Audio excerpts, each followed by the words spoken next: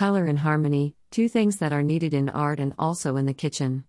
We have two beautiful colors together when you see them. They say the eyes eat before the mouth, so our dish today, as usual, is simple, fast, and good for those who would diet.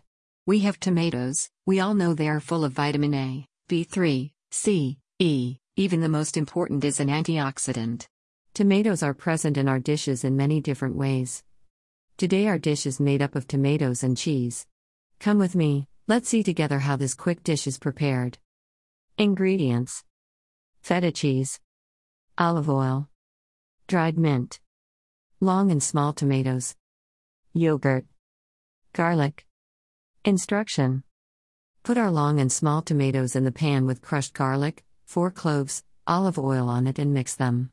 Put the pan in the oven at 180 degrees Celsius until it is ready and ripe like the photo, because each tomato has its resistance and its time, so you have to check the cooking. To prepare the cheese, we put the feta cheese in the food processor and put a good amount of oil on it and 2 tablespoons of yogurt and mix well, then add the mint and mix once again until it becomes creamy. We put the tomatoes and the cream cheese in a serving dish accompanied with toasted bread in the oven with butter, or, for dieters, without butter. Like always, let's start the journey of endless fun.